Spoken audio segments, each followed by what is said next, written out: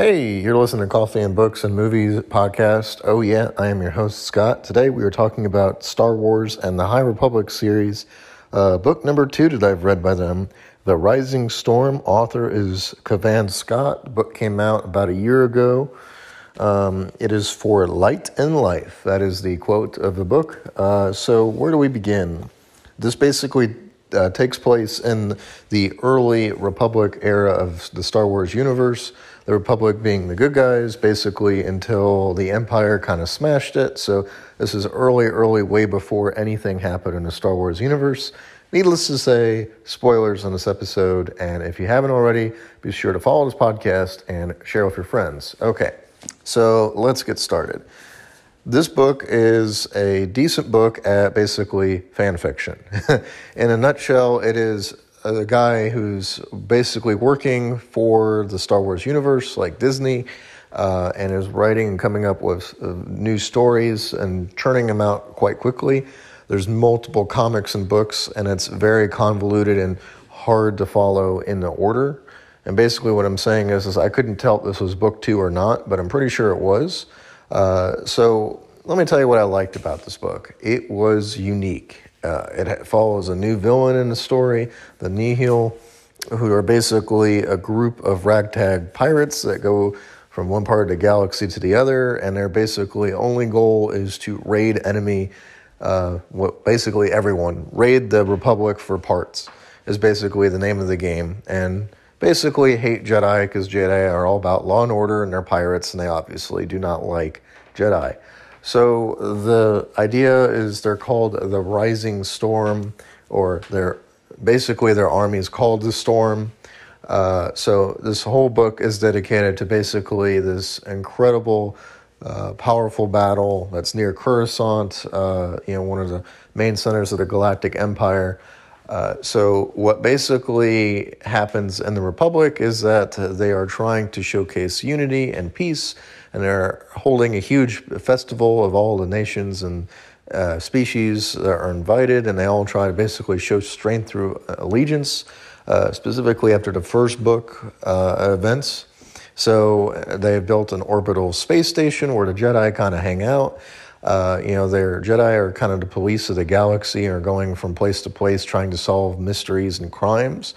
They are fighting all types of different battles, including, battling invasive species. The Nihil are just kind of taking advantage of when the Jedi aren't around and plundering places for parts. You have our main villain of the story. His name is Ro. Ro's main mission objective is held into mysteriousness throughout the entire novel. In other words, we're not quite sure what the big surprise was as to what he was making all these pirates do for him. But I think the main idea was that, hey, I'm just going to utilize these guys for my purpose, and I'll kill them if they get in my way. And so that's basically what happens. He decides that we're going to attack this festival that's going on. When he does that, the Jedi are there to stop him. There's a massive battle, but there aren't enough Jedi. They're slowly losing numbers. It is only with the strength and alliance of the Republic standing together as one, where other armies show up, that they are able to turn the tide of the battle and, fight against the pirates. Now, what happened? Basically, one of the more intriguing aspects of the story is that in this series, the main villain, Ro, acquires the technology that can disrupt lightsabers, which I thought was a cool idea. It disrupts any electronic component, kind of like an electric shock, so to speak. But basically, it disables blasters and lightsabers and all of the stuff, so the Jedi are completely defenseless against their weapons. Number 2, the Nihil are basically composed of multiple groups of people of different races and species, kind of like the Republic. So they have different advantages, different weapons, different parts that they use, and they're scavengers and smart. So their technology was pretty incredible. Like, they have little tiny nanorobots that can eat things. So that's also another intriguing aspect. The villain was quite well.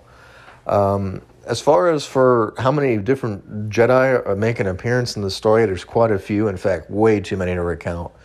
So I'm just going to say that the main book had some of the main characters. New characters were added in.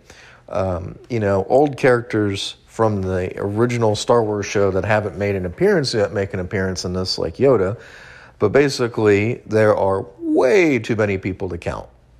And overall, I'm going to say I give this book a 3 out of 5, a solid 3 stars. And here's why.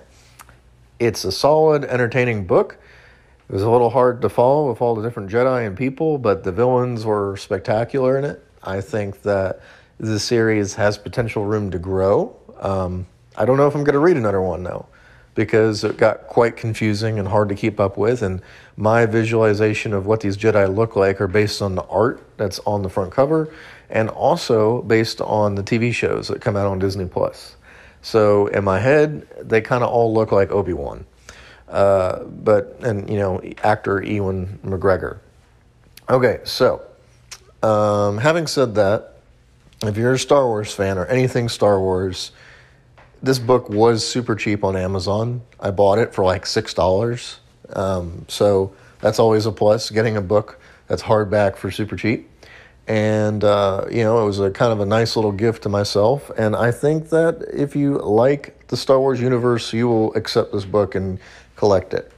But the only thing I'm going to warn people about is that the Star Wars book universe is almost as crazy big as the actual movie universe. They keep coming up with new books and new series, and they keep rehashing kind of old ideas and new ideas. And there's a whole, idea of, people collecting all this. You don't have to collect everything.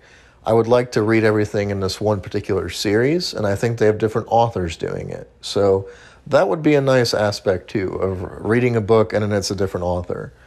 But I'm going to just have to say the jury's out on this one. I'm going to give it a 3 out of 5 average rating for an average book.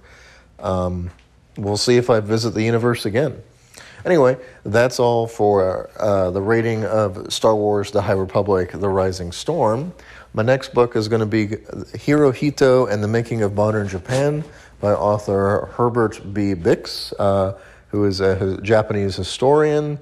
It's probably going to be the last book I read about Japan for a while, so you'll have to bear with me. But basically, this is the biography of Hirohito's life, the Emperor of Japan during World War II. Basically, the most famous one that most people, like Americans, would know, and other people outside of Japan. So there's always that.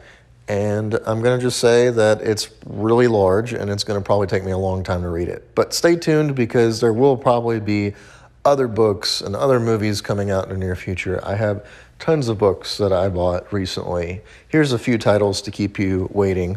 The Book of the Dead by the ancient Egyptians, where the manuscript was translated. I'm very interested in that one. We have a fantasy book, The Watchtower by Elizabeth A. Lynn. We have Empire of the Summer Moon by S.C. Gwynne, about the Native Americans who were living on the plains.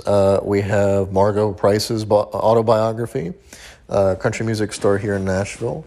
Have Lord of the Rings, the 50th anniversary edition series of Fellowship, The Return of the King, and The Two Towers. We have books about Australia in The Ghost and the Bounty Hunter by Adam Courtney. We have Bullet Train by Kotaro Isaka.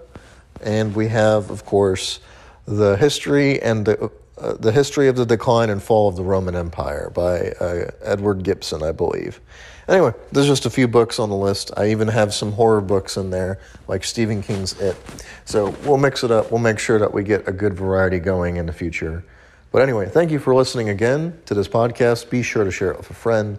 That is how we get more views. I'm almost at 10,000 views, so thank you for listening. I will be releasing a special episode when that happens. And thank you guys once again.